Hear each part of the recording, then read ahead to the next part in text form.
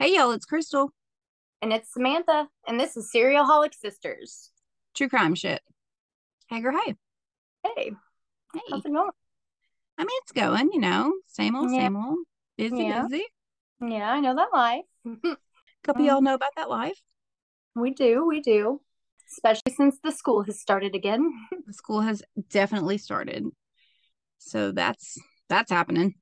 Had a nice little hour-long wait for my kid to come out of football practice today because he's a dumbass and told me that it was over at a certain time and it was not. It was not over for another 45 minutes. See, I'm concerned because Danielle just made the basketball team and I don't want to do that. Oh, yeah. Is this the first year that you've got a kid doing school This is our sports? first school sport. Yes, we've done a lot of like rec league and church league and stuff Yeah, like I that. knew But you did. I knew you did rec. So this is the second year I've done school, and it's fine. I don't mind. But when you tell me that your practice is over at one time, and I come and I'm sitting there for 45 minutes, you better be right. yeah, I'd be a little peeved. Not gonna lie. Not gonna lie. But I blame the coach. It's not his fault. No, No. I blame my son. Oh, I do okay. not blame the Did coach did he at hold the all. practice or no? No, but he gets in the car and I asked him why. He told me, he was like, "Well, I just assumed." So he didn't even ask. Oh, did you tell him what happens when you assume things? Yeah, I said that's stupid. I said that can make you walk. When I ask my kids, I was like, when I say, you know what they say when you assume something, and they're like, yeah, and I'm like, what do they say? And they're like, the A word, Gosh. because they're so wholesome. Yes. So anywho, Any it, Hoosier, it's begun. it has begun. So it is my turn. It And is your turn. all of this mess of getting ready for school, I somehow eventually got my notes done. It was like days and days of me saying, "Oh, not done yet. Sorry." Yeah, no, I get that. But All yes, too well. I got them done. It's happening. We're doing it. Let's do it. So this week I am covering a super fucked up couple. Oh, Yeah, okay. yeah. Hadn't done a couple in a while, so I thought, No, I don't think we have we? right, maybe, The one that really sticks out is the Ken and Barbie one. yeah, Carla and Paul Hamoka. I'm thinking Yes. maybe the last couple we did was it Fred and Mary West? I feel like you did the Ken and Barbie case after. Oh, I don't know, maybe. But yeah, it's been a minute. So this couple is known as Australia's most notorious serial killer couple and are sometimes referred to as the Bonnie and Clyde of Australia. I know this one. I figured you I know might. this one. I know this one. So they had an extremely toxic codependent relationship. Yes, they did. And together they abducted, raped, and killed young women in Perth, Australia. So this week I'm covering David and Catherine Burney and the Morehouse murders. So let's get into it. David and Catherine were both born in 1951. David in February and Catherine in May. I'm going to talk about David first. So he was the oldest of five children to Margaret and John Burney. Now, Margaret and John were not what you would call ideal parents, per se. So before they got married to each other, when they had asked the local priest in town to like conduct their wedding ceremony, he expressed several concerns about them as individuals and as a potentially married couple. So, But right, off to a great start. great start when the preacher man's like, I don't know about this. So he told them that they were an unusual and unsuited pairing and that he thought their union could never lead to any good. Yeah, that's not good. That's some harsh words there. That's a strong statement. So when I first read that, I was like, damn, dude, judge people much? Like, come on. But, That's a harsh statement, Mr. Preacher Man. right. But I got to say, he wasn't wrong. So Margaret was known for her like coarse language and behavior. She was known to constantly scream at her kids, and they were a very low income family. So they would cut costs where they had to. So, like, Margaret would often exchange sexual favors with like taxi drivers as like Ew. payment for a ride. Gotta cut those costs. Gotta Uh, cut those costs. Gotta do what you gotta do. you gotta do what you gotta. They were both alcoholics, so that's like super cheap. They're doing what they can. It sounds like they're really cutting those costs. Oh yeah.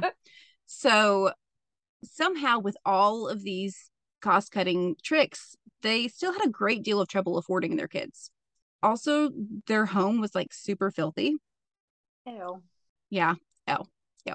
Neighborhood kids would come over and play, and they would say, like, it's gross. The refrigerator door was often just like left wide open. So the kids and the family dog could just like kind of eat whenever, like just walk by, grab something. Yeah. And that was because they never had family meals, probably because their parents never prepared meals for them. So, like, just like, Parents were too busy hooking and and drinking. right, right. You got to pay those bills. I don't know. So, in fact, John and Margaret expected the older kids to take care of the younger ones because, like, they weren't going to do it. So, throughout their Because like, that's why childhood, they had kids. right, Right? that's why they had kids early, so the older ones could take care of the younger ones. They throughout their childhood, the Burney children were like periodically removed from their parents by social services due to neglect. So the Burneys would like get their act together for a hot minute, get the kids back, and then they would just like repeat the whole cycle and do it all over again. So I knew they had really crap. I know they had a crappy parent, but what what gets me is why did they feel the need to go get them back? That's what I'm saying. Like, clearly you Like do they not want them. You clearly don't didn't want, want them, so like why? right. I'll never understand the parents that are just not meant to be parents that go and do that when they have a chance to be, adopted or taken in by somebody else or something. Let them live a good life. Exactly. If they have a chance at something better, just let them do it, especially when you clearly don't want them.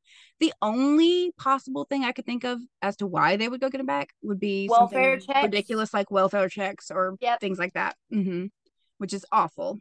Yes. There were also rumors going around town that the family engaged in incest. Eventually, after 10 years of the kids being repeatedly removed from their parents, they were all sent to different foster homes, and some of them lost contact forever with each other. So, like, some of them, they never saw their siblings again. Some of them, they did meet back up, but it's like really sad. Before this would happen, when David was 12 years old, a girl the same age as him named Catherine Harrison moved in next door. Catherine was born to Doreen and Harold Harrison. Mm-hmm. When she was 2 years old, her mother died giving birth to her little brother, who then died 2 days later. Aww. Right? She then moved to South Africa with her father, Harold, but Harold struggled with like taking care of her. He was like unable to cope with her and with what had happened, and he was kind of a mess himself. So he sent Catherine to live with her maternal grandparents back in Perth, Australia. So life with her grandmother was hard on Catherine. She was like a very lonely child. Her grandmother would never allow any other children to come into her home. And the parents of other kids in the neighborhood wouldn't allow their kids to play with her anyway. So she was just super lonely. So people that knew her when she was young said that she was a child that never really smiled. Like they never saw her smile. Probably because everybody was like assholes to her always. I was gonna say because everyone was just fucking mean. Right. Like she lost her mom at a young age. Her dad just like sent her away. Grandma was mean, wouldn't let anybody play with her. She was just alone all the time. At one point, she moved out of her grandparents' home and in with an aunt and uncle, but then was moved back to the grandparents. And then when she was 10, Harold moved back to Perth and decided that he wanted her back. And for some reason, the grandmother wasn't having that. So there was like a huge custody dispute. And eventually, Harold gained sole custody of her. So at the age of 12, that's when she moved back in with her father, who just happened to live next door to 12-year-old David Burney. Mm-hmm. So that's how they got next door to each other. Now, remember, she spent her entire life lonely, never able to have like a relationship with her mother. Relationship with her father was always on again, off again, bouncing from relative to relative. She just doesn't have any friends. She's desperate for like love and acceptance. So enter David Burney. Catherine was instantly smitten with David. And like, who wouldn't be? He was a short, fast talking, scrawny little boy who swept her off her feet and showed her the wild side of life. He could just do whatever he wanted whenever he wanted because there was absolutely no parental supervision happening over at the Burney house. So he was like this bad boy, and he was actually showing Catherine attention, the one thing that she'd wanted so desperately her entire life. But they didn't live next door to each other for too long because David and his siblings would be taken away by child services. Oh, yeah, that's right. Again, right. So the next few years, David would get even more wild. So by the age of 14, he had quit school and he went to work as an apprentice jockey. What does one do as an apprentice jockey? So he's basically like learning to become a jockey, like the horse jockey, you know. And since he's so wee, it seems like the perfect job for him because they just need like wee, light little guys. So he was basically training to become a jockey. Okay. And so he would like clean up after the horses, like take care of the horses, learn what he's supposed to. That's basically what he's doing.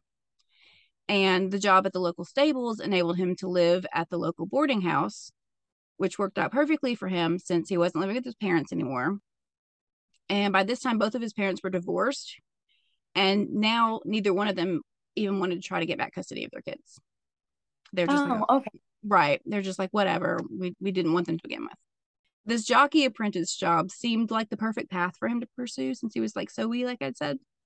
And he could have really possibly gone far with his career. But this job did not last very long. It is rumored that David often mistreated and abused the horses. Oh, no. Right? Also, you got some balls to do that because with horses, I'm telling you right now, horses can do some damage. They will not think twice before they kick your ass. Right? Like literally kick your ass. He also became quite the exhibitionist and would often just like parade around in his birthday suit. Oh. Right? Casual. Okay. So when he was 15, he broke into an elderly woman's apartment completely naked, except for a stocking that he was wearing over his head. And it said, all the reports say that he had planned on raping this woman, but she had a small lap dog that like flipped the fuck out on him. Because all older ladies do. Right. Right. And this dog flipped out, ran him off. And then his boss ended up finding out about this because they knew who he was. So the woman actually happened to be like the landlord over the boarding house where he was staying. So they knew who he was. So his boss found out, he was fired. And then around this time, it was around this time when him and Catherine would meet again. This time he was even wilder than before, and he had quite an extensive juvenile criminal record for like robbery and assault. And Catherine was drawn to him like a moth to a flame. She fell madly in love with him and would do anything for him. And David was excited about having an accomplice. So together, the two of them would get into all kinds of trouble. Catherine's father, Harold, would actually beg her on several occasions to leave David because she was now getting into so much trouble with the police hanging out with him. She refused. It was the whole like, you don't understand our love, you can't keep us apart type deal. So by trying to keep them apart, Harold was only pushing them closer together. Catherine ended up dropping out of school and she joined David in all of his criminal activities. Of course. Right. She was willing to follow him anywhere and do anything he asked of her. By the time they were 18, the couple found themselves in front of the Perth court yet again. They'd been to court several times at this point, and this time they were being charged with 11 counts of breaking and entering and petty theft. So when you said the Bonnie and Clyde of Australia, a lot of people think that like Clyde was the worst one out of them, but Bonnie was. Right. Bonnie was. So I'm very, very like this gives me that vibe. Both of them pled guilty to all charges. David was sentenced to 9 months in jail due to his extensive record for similar crimes. They're like, okay, you're clearly not learning. You're going to do some jail time now. Catherine happened to be pregnant with another man's child at the time and was just put on probation. Right. I don't get that because how do you go from like not talking to anybody to only talking to this guy and now pregnant with somebody else's baby? Right. Every report that I saw that I was like so confused because I'm like, they all talk about she's so madly in love with him, didn't talk to anybody else. Oh, by the way, she's pregnant with another man's kid. Yeah, I never understood that. So I know bits and pieces of this case. I don't know it extensively like you're telling it.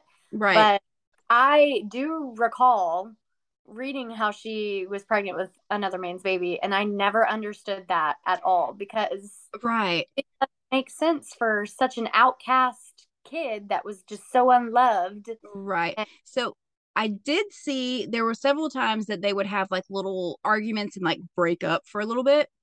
So I wonder if that had happened and if she was like, well, I'll go see this other guy, kind of like as a revenge yeah, type but where's thing. the other guys? I'm saying, like, she didn't talk to people. Well, I think now when she was older and was out on her Yeah, own, I think she was just kind of talking to whoever, basically. right. So she was pregnant, and because of that, she was put on probation. She was put on probation. So it's believed that the court was more lenient on her because she was like this young, naive, pregnant girl who was just under this hooligan spell. So they were like, okay, he'll go to jail for 9 months. She won't be under his influence and will have this child and like come to her senses. Okay. Well, Yeah, that was that's not the case. On June 21st, 1970, David broke out of jail and went to Catherine. which I also like. What? Right. Yeah. Just broke out, met up with her. And Right. over the next month, they committed a string of thefts and break ins. Like, broke out of jail and they just both went back to. They're like, oh, you're out? Okay, cool. Let's Right. go. Right. So after about a month of this, they were caught. And when they were caught, they had like a bunch of wigs with them, probably like as disguises, for when they burgled, and some sticks of dynamite, which is concerning. That is concerning. Right. So they were both charged with 53 counts of theft, burglary, trespassing, and illegal operations of a motor vehicle. The judge added a few more years to David's already prison term that he was supposed to be serving right now and sentenced Catherine to 6 months in jail. So she had her baby while she was serving this time, and the baby was like immediately taken away by welfare services. Right. And her probation officer saw this as like a huge chance to break her away from David's influence. They're like, she's got no contact with him. She's got all this time to sit and think and reflect on like what she wanted her future and the future of her new baby to look like. So her parole officer convinced her that she would be better off without David. And at the end of her sentence, everyone thought that she had been rehabilitated. When she was released, they were like, you are not to see David again. Like, don't go near him. He's not good for you. Like, you can do better for your life and for your baby and whatever. So she was granted custody of her child. And at the encouragement of her parole officer, she began working as a live-in nanny for the McLaughlin family, which was like a wealthy, respectable family in the area. Right. And soon after starting there, it cracked me up when I read this because it said she fell pregnant. How do you fall? You fall on somebody's penis to get pregnant? Right. Like, how does that work? I don't understand that saying. I've heard it before. Like, how do you fall pregnant? Whoa. I tripped and fell and I'm pregnant. Fell pregnant. Like, not how that works. Yeah. So soon after, she became pregnant with Donald McLaughlin. I don't think I'm saying the last name right, by the way. I think it's McLaughlin. McLauchlan. I'm just adding the f sound. It's McLaughlin. Yeah. So, yeah. So Donald was one of the oldest sons in the family. And he and Catherine like had started seeing each other. She got pregnant.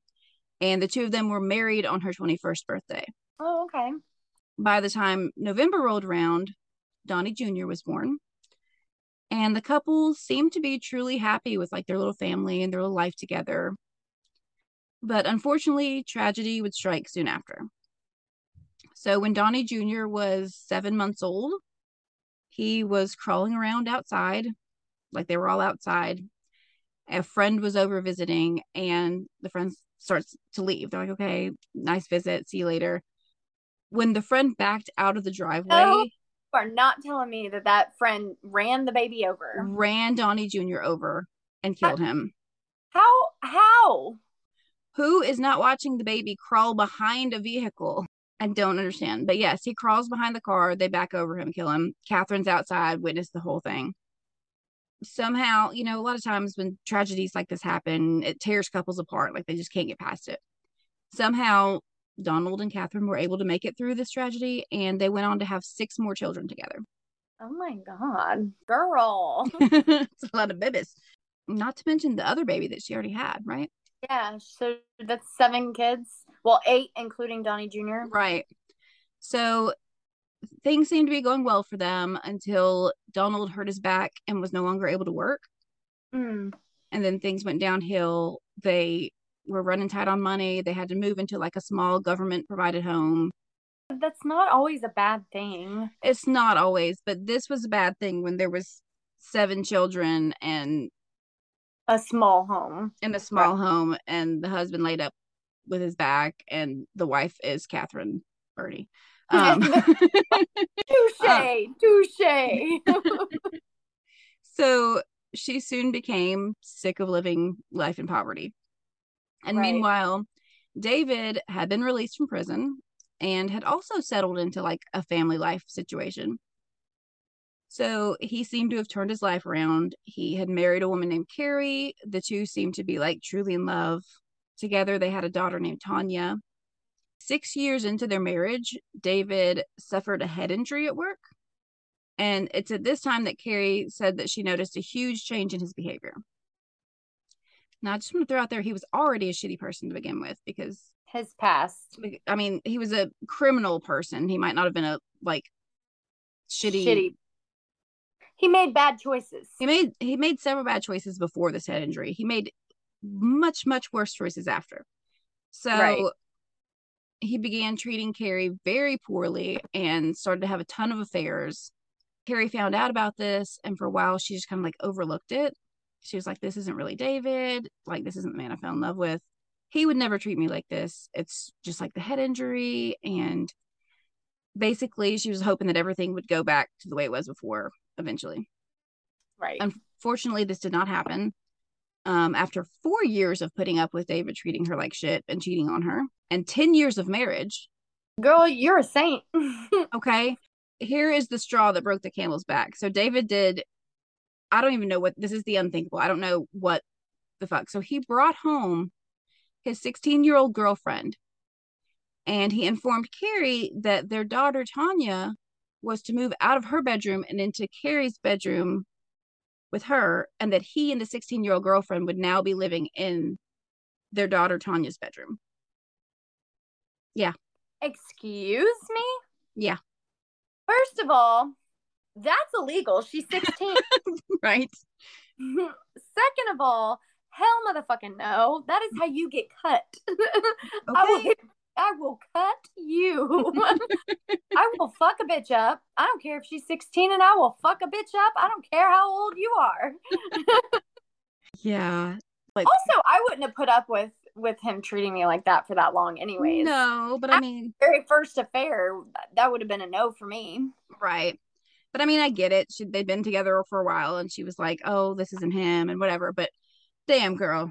Damn. But yeah, Carrie was like, no, fuck no. Like, Tanya and I will be moving out, and you can do whatever the fuck you want to, because we're not a thing anymore. Like, that's it. Bye. Okay, bye. So not long after Carrie left, David decided that, it's time to track down his one true love in life, Catherine. It's time.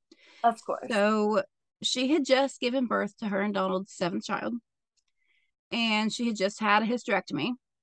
She was like, no more babies. And she was still in the hospital recovering when David tracked her down, like at the hospital. He literally pulls up and walks up in this hospital room. Yes.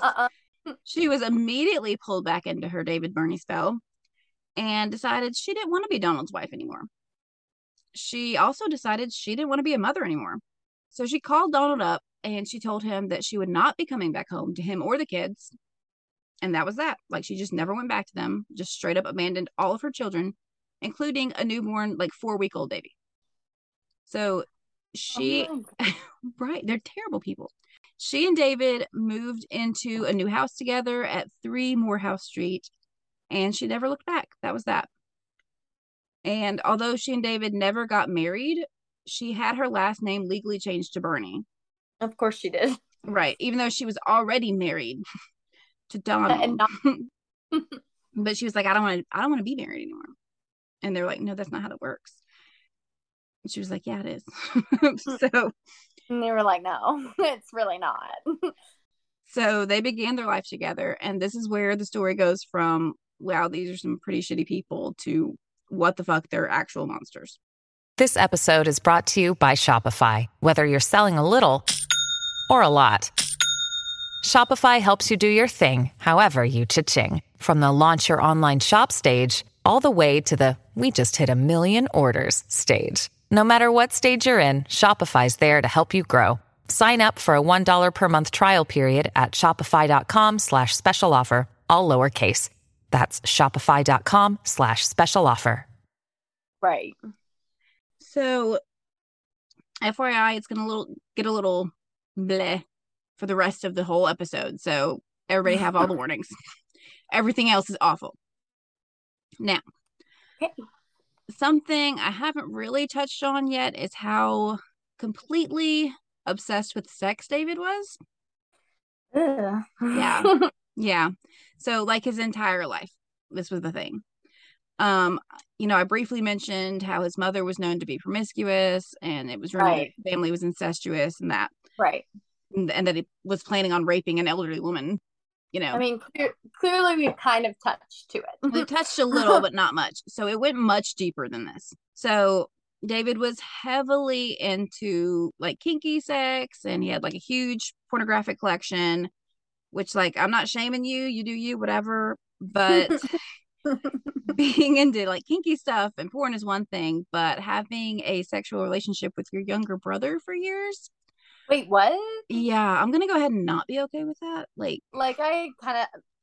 I'm just gonna go back and say I didn't know about that too. Right. So, he had said that David had been in trouble with the law. He'd been in and out of jail for years. During one of these prison stints that he did, he was actually reunited with his younger brother, James. They had been separated when they went to different foster homes. James was also not a great guy and was in prison for indecent assault of his 6-year-old niece.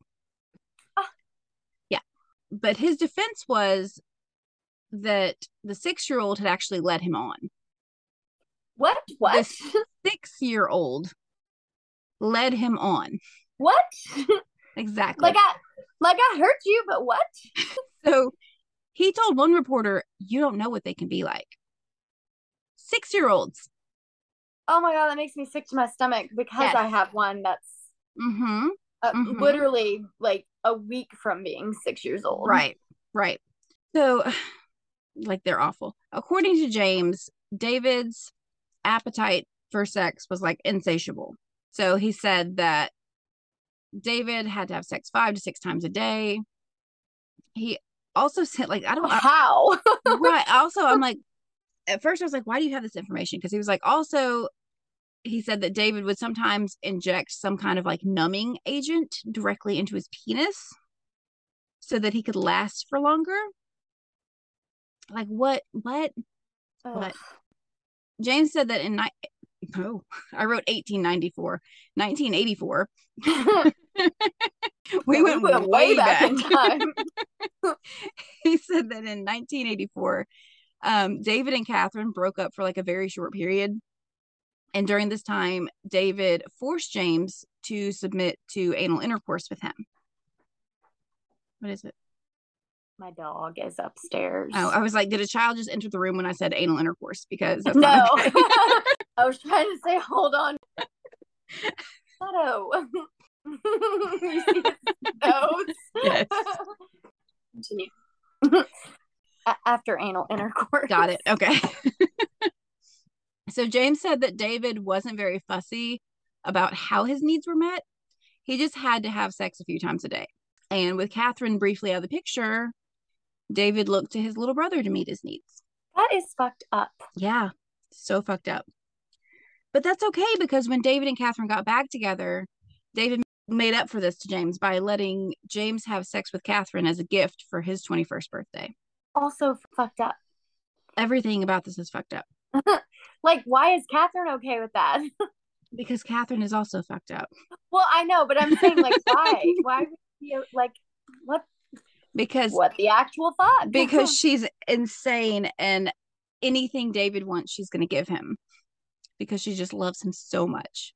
Ain't nobody worth that. Okay. Girl.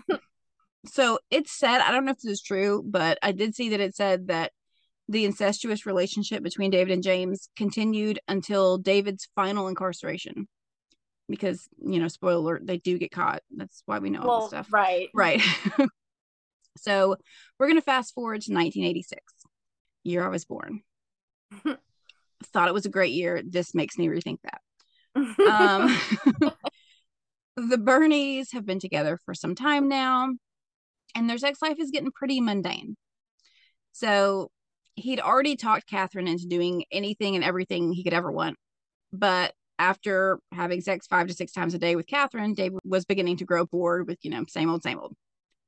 So this worried Catherine because she was so obsessed with pleasing David that she would do anything he ever asked. And ask he did. So he told her that they had done everything they could possibly do together and he just needed more. But don't worry, because he's thought of a solution to this problem. So this works out better because that way, he won't have to run around on her behind her back. So what if they introduce new women for David to have sex with? So Catherine would be there the entire time. She could even join in if everybody wanted, I love how you're just casually saying, right. Yeah, right. She just join in. Yeah. Of course, they would have to abduct and rape these women, because no one's gonna willingly do that. Because if they don't agree to have sex with them, then that's just the only choice they have. So I'm just what about asking, I know. I know. I was thinking that too. I was just oh, okay. They may say no. That's okay. Just try again. If that's what you really want, there's someone out there. There's some group chats out there, I'm sure, somewhere. I mean, not in 86. There's not group chats. I know. I know that. I was joking, but I feel there was a lot of swinger parties and stuff back then, right? Wasn't there? Find that if you wanted it somehow. Didn't they have maybe some newspaper ads or something for you? Well, it's funny that you say newspaper ad because I'm about to get to that. So yeah. Catherine was I would love to watch you have sex with another woman who was bound and gagged, And so David was say no more. I'm on it. And in September of 86, he placed an ad in the local paper for a quote unquote roommate.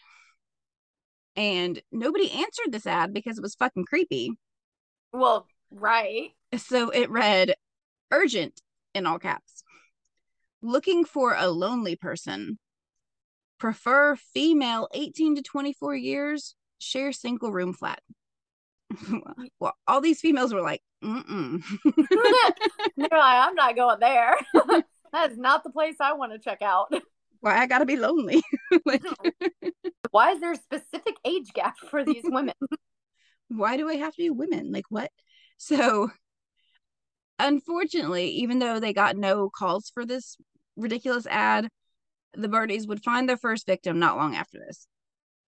So on October 6, 1986, David was at work. So he worked at a spare parts yard.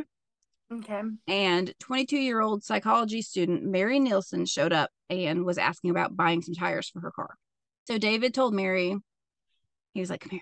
I gotta tell you something. I'd been fuck no, back up. But that's what I would have said. I said, why are you whispering? Right. We're outside. We're outside, boys. So he's so I have some new tires at my house that also, I can sell you. Right. He's I can sell you them for a better price than you're going to get here. You just you got to keep it on the DL. That's why we're whispering. Also, she's a psychology student. I know, but being a student on a budget, always looking for a good deal, she was okay, jackpot, that's awesome. That'd be great. So David gave her his address and told her just come over sometime after 5 when he gets off work. No. I know. I'm Mary, no, girl. So later that evening, Mary showed up at 3 Morehouse Street and knocked on the door. Once inside, David immediately grabbed her and held her at knife point. Mary was then dragged to the bedroom where she was chained up and gagged. And David then repeatedly raped Mary while Catherine watched and encouraged him and questioned him about like what turned him on the most, while he's brutally raping this woman, right? When they were finished with this, it was at this point that they realized that they couldn't just let her go. Like, she would go straight to police. Ugh. So they're like, well, we're going to have to get rid of her. They then drove Mary out to the Glen Eagles National Park, where David raped her again because he's awful. Because he's a shitty person. Right. He then grabbed a nylon cord from the car, wrapped it around a tree branch and then around her neck, and strangled her with it. He then dug a shallow grave, put her body in it, and before covering her with the dirt, he stabbed her in the chest, just to be sure that she was dead. Because that's what you needed to do. Right. That was necessary, right? So necessary. So necessary. When they returned home, they realized they still had to get rid of her car because it was like parked right outside of their house. So they drove her car to a parking lot across the street from the police station. And it was 6 days before the police located her missing car. I don't even know. Don't even. Literally, like, across the street. So now they're feeling like they're untouchable. Like, they can get away with whatever, because, like, for now they have, Because it took the police 6 days to notice a car that was across the street. Right. So they began, like, hunting their victims. They would just, like, drive around searching for girls that were, like, walking alone that they thought they could convince to get into their car. And with Catherine, a woman in the car, it made it seem a lot safer for these girls to, like, accept the ride. Right. Because, most people would be at least a little suspicious getting in a car with just like some strange man. But if it's like a nice, friendly looking couple, it might seem a little less threatening. Right. They also had this gross ass code that they would use when they pick girls up. So like David would drive, and if Catherine saw a girl that she was okay with, because the girl depended on Catherine, like she was allowed to pick the girl, So if she saw a girl that she was okay with them abducting, then she would say, I've got the munchies. Have you got the munchies? And then if David would approve of this potential victim, he would say back to her, yeah, I've got the munchies. That's disgusting. Vomitous, right? So within 2 weeks of the murder of Mary, the couple was ready to strike again. On October 20th, just 14 days after abducting, raping, and murdering Mary, the Burneys came across 15-year-old Susanna Candy. Susanna was hitchhiking along the Sterling Highway in Claremont. David pulled the car up beside her, and Catherine asked her if she wanted to ride. She accepted, and as soon as she was in the car, she had a knife to her throat, and they bound her hands. You don't hitchhike. I know, but this was the time back then. People hitchhiked. You don't hitchhike. Not safe. It's never safe. It's never a good idea. Even when there's a friendly looking couple, you can't trust anybody. Everybody sucks. That's my life motto. Everybody sucks. I concur. So she was taken back to their house, and this time the Burneys changed it up a bit because David was disappointed that they had killed Mary so quickly, and he wanted to spend a lot more time with this girl. So they knew that more time would increase their risk of getting caught. They forced Susanna to write letters to her parents telling them that she was okay, and she had run away to Queensland with some friends. They even forced her to call them and read a script that Catherine had written, reassuring them that she was fine. Susanna was then chained to the bed and raped by David repeatedly. And occasionally, Catherine would also join them in bed. Ew. After several days of this, they finally decided they were finished with Susanna. And David attempted to manually strangle her, but she fought back like really hard. So eventually the couple decided it would be best to force sleeping pills down her throat to subdue her. Oh, no. Once she was unconscious, David gave Catherine the rope that he had and said, you need to prove your love to me by killing Susan. What the actual fuck? Also, her name's Susanna, not Susan. Yes. Yeah. But you need to, what? You need to prove, bro, you're raping and abducting women because. Right. Okay. Like, what the fuck? So without a second thought, she took the rope, pulled it tight around Susanna's throat until she stopped breathing. So that's a lot to unpack there with Catherine. You know, she's so obsessed with pleasing David and having his like love and approval that she would just murder a 15-year-old child without a second thought. Like, you know, she'd already abducted and helped him rape and all this stuff, but now she's just like literally murdering children to prove her love. So crazy, because she had seven kids. Like, how do you do? I can ask until I'm blue in the face. How can you do this? And I'll never understand. I don't understand it either. So they took Susanna's body out to the Glen Eagles forest and buried her in a shallow grave adjacent to Mary Nilsson's grave. Now, not even 2 weeks later, on November 1st, 1986, they found their third victim. 31-year-old Nolene Patterson had been driving home from work when she ran out of gas. Oh, that sucks. Yeah. She was a bar manager at Nedlands Gold Club. Nope, it's not Gold Club. It's Golf Club. I wrote gold, though. So she was a bar manager at Nedlands Golf Club and also a flight attendant on like a private jet for like this fancy entrepreneur named Alan Bond. Oh, okay. Like James Bond? Right. Exactly. So David and Catherine happened to be driving down the Canning Highway when they saw her standing beside her car. Nolene was actually relieved to see them pull up because she knew them. Like, not knew them well, but she had met them a few weeks earlier because they had come to help her put wallpaper up in a room in her mother's house where she was living at the time. That's even shittier too. Right? So this relief quickly turned to horror when she was held at knife point and forced into the car. Like, Catherine got out of the car and was like, oh, hey, what's wrong? What's going on? Like, checking on her, whatever. And then like pulls a knife and forces her into the car. Like, she just thinks she's like, oh, hey, I know you. Oh, thank God. Right. Somebody I know has seen me. And then bam. Mm-hmm. That's so awful. She was taken back to their house where she was chained to the bed and repeatedly raped. After a few days of this, Catherine began to get very insecure. So Nolene was like super smart, and she knew that this potentially would not end well for her. She's like, they're most likely going to kill me because I know who they are. Like, I could ID them. Right. So she had begun not really going along, but kind of acting like she's going along with David instead of fighting him, hoping that she can like manipulate him into keeping her alive, basically. So Catherine could see that David really liked her and became worried that she's going to come between them. You know, she's going to tear them apart. David kept putting off killing her, like he'd make up excuses. And after several days of this, Catherine like lost her shit. So she held a knife to her own throat and told David that he had to choose between the two of them. So either he's going to kill Nolene now or Catherine's going to kill herself. So David then forced sleeping pills down Nolene's throat. And then once she was unconscious, he strangled her to death as Catherine watched. They then drove her body to the Glen Eagles forest and they buried her with the others.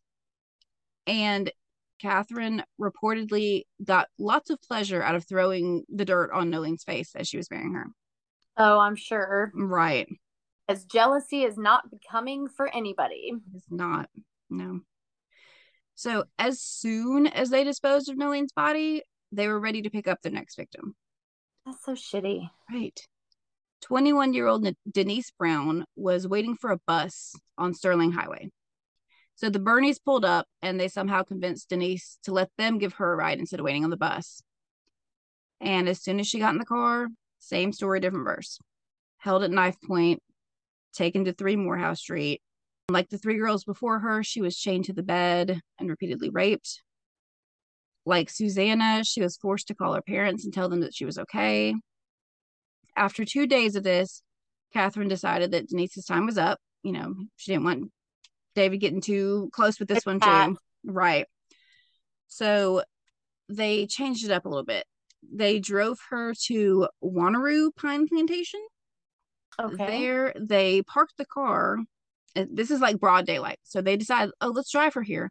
and let's wait for it to get dark out so then we can like dispose of her. So while they're waiting for it to get dark out, David was like, well, while we're waiting, and just raped her inside the car in broad ass daylight. Ugh. As soon as night fell, they took her out of the car, and while David raped her again, Catherine plunged a knife into Denise's neck. Oh, so jealousy really hit her this time. Yeah. This one's really awful. Like, they're all awful, but this is really awful. So it gets worse. They then dug a shallow grave. It always said shallow grave. I guess they're just too fucking lazy to. Well, I can see that. Right. And then they laid her body in it. And as soon as they began to throw dirt on her body, Denise suddenly sat straight up and began gasping for air. Right. In a panic, David struck her in the head with the shovel, but Denise was still struggling to get up. So he went back to the car and retrieved an axe. And then struck her 3 times full force in the head until she was finally dead. Now, after Denise's brutal murder, Catherine told David that she just couldn't do this anymore. Like, she can't handle another murder like Denise's. It was just too much for her. That was too much for her. That was okay. But she started it, but okay. First of all, fuck you. Like, you have not only gone along with all of this, like, you've helped with the murders of 4 women. So it's like fine to like drug them and strangle them, or it's fine for you to stab her in the neck while he rapes her, but that was too much. I hope you get a paper cut every single day for the rest of your life. Like, I don't know. I don't know what's there's nothing awful enough for you. I don't know, but those fucking suck. I hope somebody fills all your socks with sand. David was easily able to convince her that it's going to be better next time. Like, don't worry, it won't be like that again. And she was like, okay. So 3 days later. How do you believe that? Like, oh, okay. Okay, yeah, sure. 3 days later, they found their 5th and final victim, who would end up getting this killer couple caught. Ooh, do you like that alliteration? Yeah. Killer couple caught. I had it was a tongue twister for me. Nope. 17-year-old Kate Moyer was walking home alone. No, she was walking home along the Sterling Highway after a night out with friends when the Burneys came across her. They were able to convince her to let them give her a ride home, and once inside, she was immediately held at knife point and taken to their house. Once at the house, she was forced to take a shower and then sit and watch the news with them. That's weird. Right. So the couple they were like doing drugs and intensely watching a story about several missing girls in the area. The ones that they killed? Yes. So they were like laughing and they made jokes about the victims. And this yeah. Absolute trash.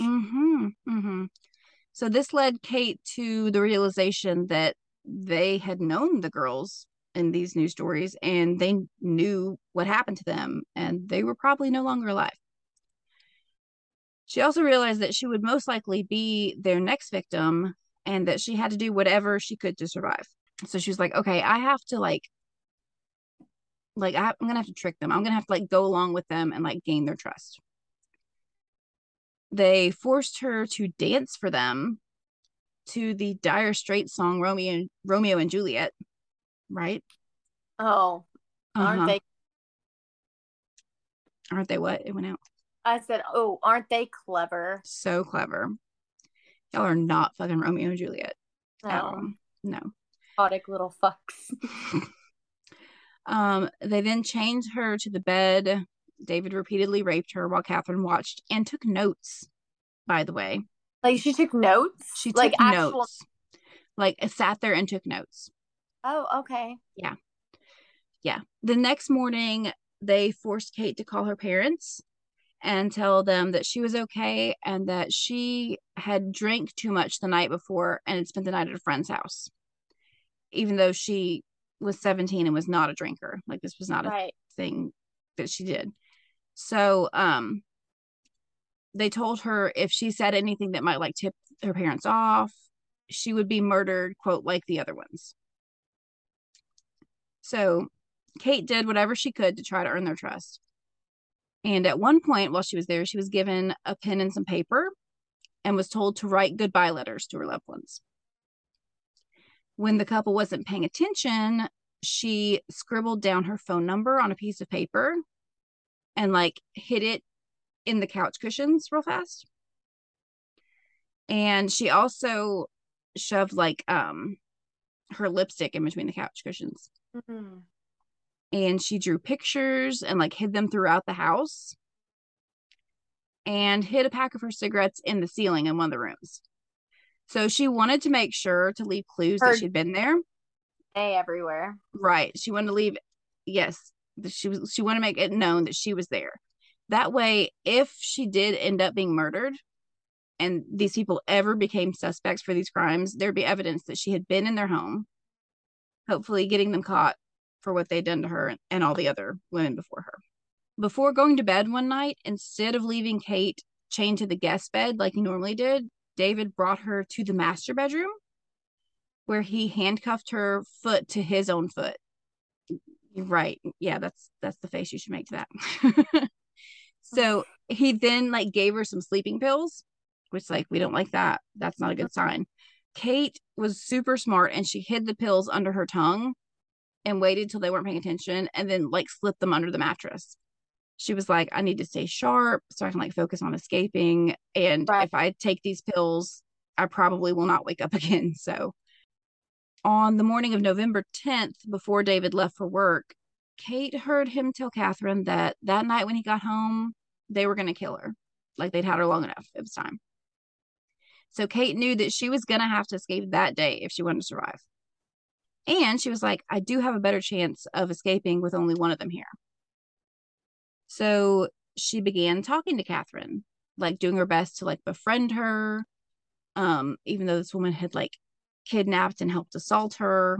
Yeah, but she's also she's crazier. She's fucking crazy. Yes.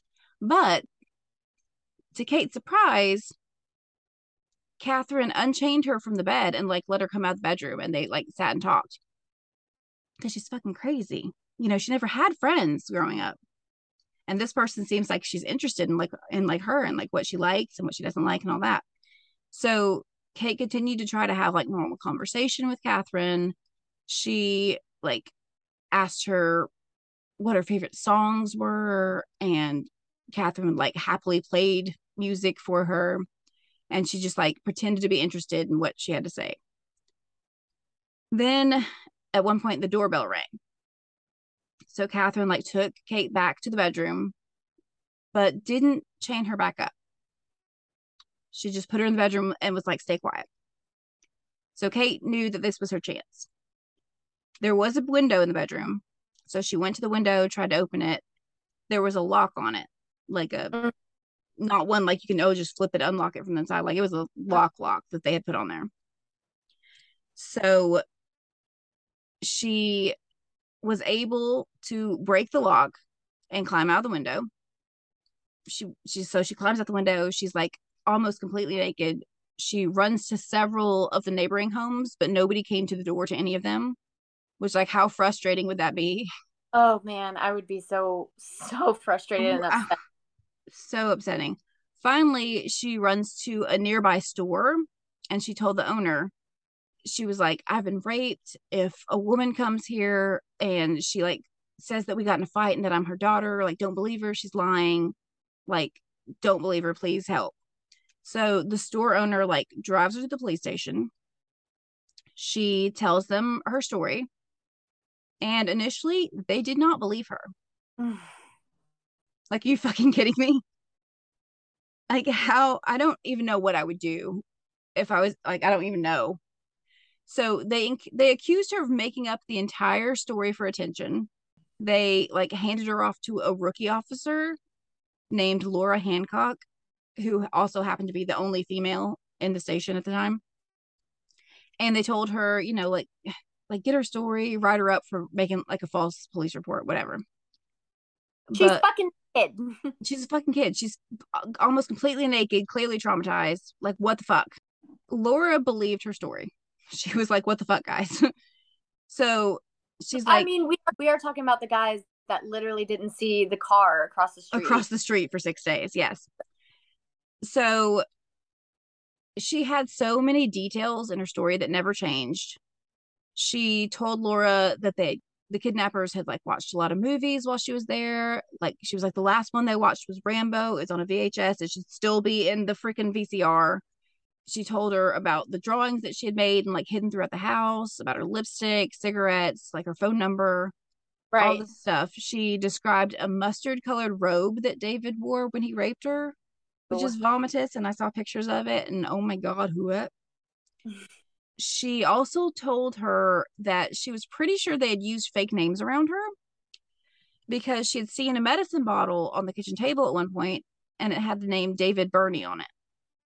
And David wasn't the name that the woman was calling the man in front of her. Mm. Now, when the police hear the name David Burney, they're like, wait a minute, we know him. They're like, oh, wait, I'll listen to you. Right. They're like, he's been in and out of the system since he was a young boy. He even got in trouble at one point for breaking into a woman's home and attempting to rape her. So maybe you aren't a lying liar face after all. Oh, So they got her to take them back to the house that she had escaped from. I wouldn't do that. Okay. I'm sorry, but that's not right. Right. I wouldn't do that. They so didn't many make things could go wrong with that. They didn't make her go inside, but they drove her to it. And so as soon as the house was like in view, Kate completely broke down. She like laid across the back seat of the police car. She's like crying. She's like, please don't make me go in there. Like whatever. She's freaking the fuck out. Well, right. So officers go to the house. They question Catherine. She denies everything that Kate had said, obviously. Upon searching the house, they found that Catherine had tried burning any evidence in the fireplace, like Kate's clothes. They also found all of the hidden evidence Kate had told them about. So Catherine was arrested, and they went to David's work and arrested him there, where he was just like doing normal work stuff, acting like he hadn't been abducting, raping, and murdering women, you know? So David and Catherine were brought into the station and questioned separately. They said that Kate had come over to their house, but she had come over of her own free will to like, oh yeah, yeah, because she came over so that she could do drugs and have consensual sex with them. This 17-year-old came over to 35-year-old's house to like rave an orgy. What? That she didn't know. Right. I don't think so. She just walked up to this random person's house and did that. Right. Gotcha. They weren't talking about anything else. They were just like, yes, she came over, but it was consensual, whatever. Without confessing to the other crimes, the other women that had gone missing, the only thing that they could link them to was like the abduction and rape of Kate, because they had all the evidence where she was in the house and she clearly had been raped. So they're drilling them for hours. Finally, exhausted with all this questioning, one of the officers says to David, why don't you just show us where the bodies are so we can go ahead and dig them up? So they were completely shocked when David replied, okay, there's 4 of them. Oh my. Right. Yeah. And then as soon as word got out that David had confessed, Catherine was like, yeah, okay, we did it. Does she think that they're going to like share a jail cell? Probably. They're Is not, that though. Fucking delusional? Yes. The answer is yes. So together, the couple escorted several police down to Waterloo Road and through the pine forest. And David like chatted the whole drive there, like just would not stop talking. At one point he realized, oh, we went too far, we missed our turn. So he's like, turn around, we missed it. They had to stop, turn around, and then he's like, okay, stop right here. They get out. He leads them to a mound of sand, and he points to the mound and he's like, dig here. Within 5 minutes of digging, they had discovered the body of Denise Brown, who had been reported missing just 5 days earlier. He then directed the convoy to Glen Eagle picnic area, And after traveling for a half an hour, he guided police into the forest and up a long, narrow track. There, police uncovered the decomposing body of 22-year-old Mary Nilsson, who had gone missing a little over a month earlier on October 6th. And then, not even a mile down the track, he pointed out the burial site of 15-year-old Susanna Candy, who'd been missing since October 19th. Catherine was eager to point out the next gravesite, telling police it was her turn, and leading them to the place where 31-year-old Nolene Patterson had been buried. Of course, she's eager for that one. Exactly. She made sure that police knew how much she disliked Nolene from the start. And she went on to say that she was glad that she was dead, and then made a point of spitting on her grave right there in front of the police. Oh my God. Like, what the actual fuck? When they were leaving her gravesite, David kind of muttered to one of the officers, "What a pointless loss of a young life." Like, you did this. Like, what? He really said that? Yes.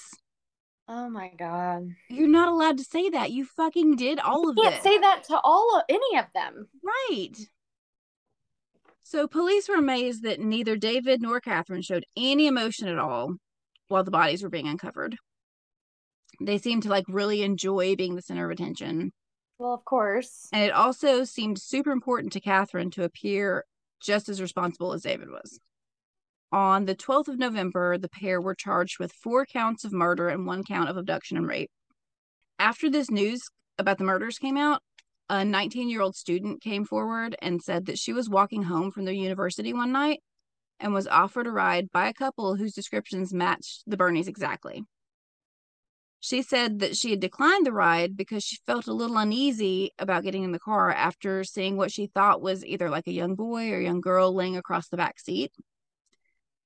And she had thought that like the person was asleep, but the timing suggested that it was the body of Denise Brown and that she was like drugged and unconscious at the time in the back seat when they were like on the way picking their next victim already. Right. Like literally while they still had one victim in the car with them. Oh my God. On the way to dispose of her body, they were going to go ahead and just pick up another one. So at the hearing in February of 1987, both David and Catherine pled guilty to all charges. Justice Alkin Wallace sentenced David Burney to life in prison, stamping his record never to be released. He said these horrible crimes were premeditated, planned, and carried out cruelly and relentlessly over a comparatively short period, and that he should never be let out of prison. So Catherine was sentenced to life in prison with the possibility of parole in 20 years. So like in 2007, she's eligible for parole. Right. He said that strict life imprisonment should mean exactly that for her. And when sentencing was over, Catherine Burney was dragged, kicking and screaming and spitting to the van that would take her to the prison. David Burney was escorted away while citizens like screamed at him and like cussed and screamed, and he just calmly smiled and then blew a kiss at them before getting into the van. Oh, what a fucking smug prick. Mm-hmm. So the first 4 years the couple was in prison, they exchanged more than 2,600 letters.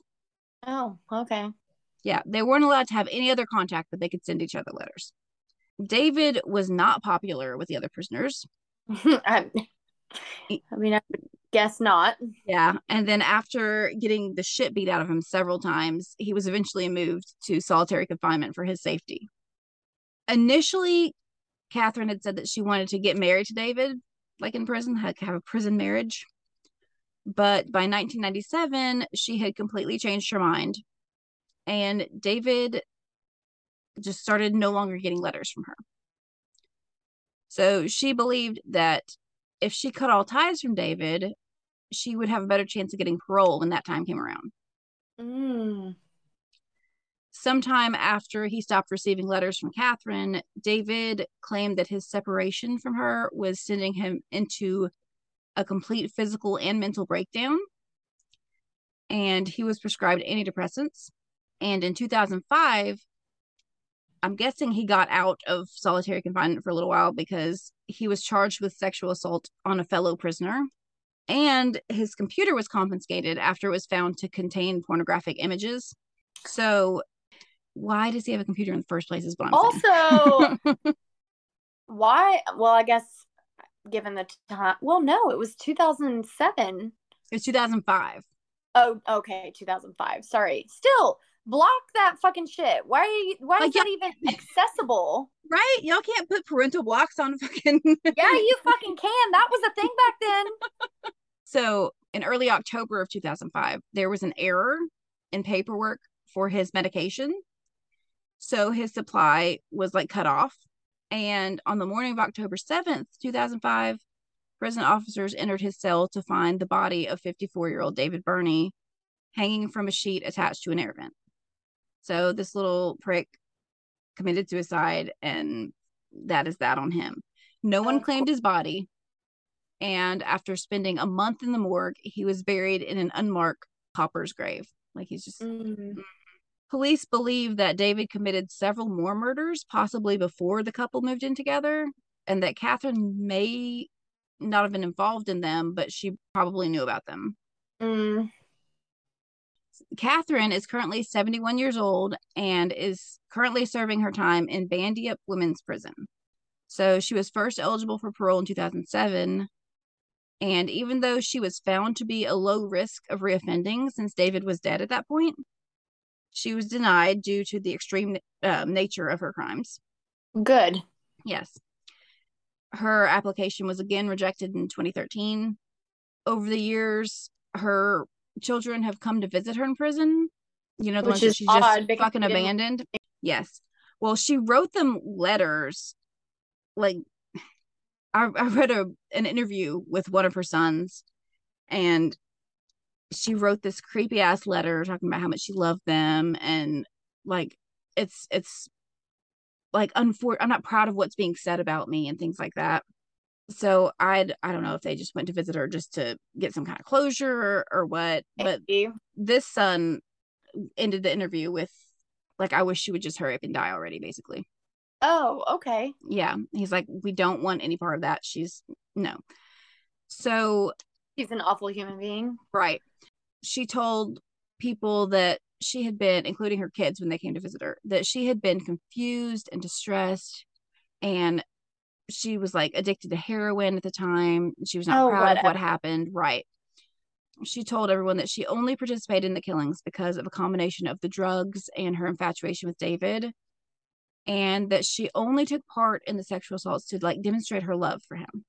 Whatever. And she said, those are awful excuses still. Right. She said she was so messed up on drugs that she was prepared to follow him to the ends of the earth and do anything to make sure his desires were satisfied. She expressed most likely fake ass sorrow for her victims. And she now serves as the prison's like head librarian. And she's like acted in plays that the inmates put on together. Right. In 2016, the Prisoners Review Board recommended that she never be released. And Chief Investigating Detective on the Burney case, Paul Ferguson, said that he honestly believes that she has never given those victims 1 ounce of consideration, both the dead victims and the families of the victims. She's like, no, but she's never given them a second thought. He's like, she's an actor. She'll do whatever is necessary to do what she wants to do. And of the Burneys, he said that they were, quote, parasites who lived off of each other and the most evil people I've ever come across. And that is the case of David and Catherine Burney. Ugh. Yeah. I knew the case because I actually debated doing the case but a while back, but I didn't know it in depth, and that is disturbing. So disturbing. Like, that is fucked. So that is the last time I'll do a couple for a little bit, probably. Why is it that the couples are always like so extreme? They're so fucking like, what is wrong with these people? I don't know. They're always so extreme. They really are. So yeah, that's that on that.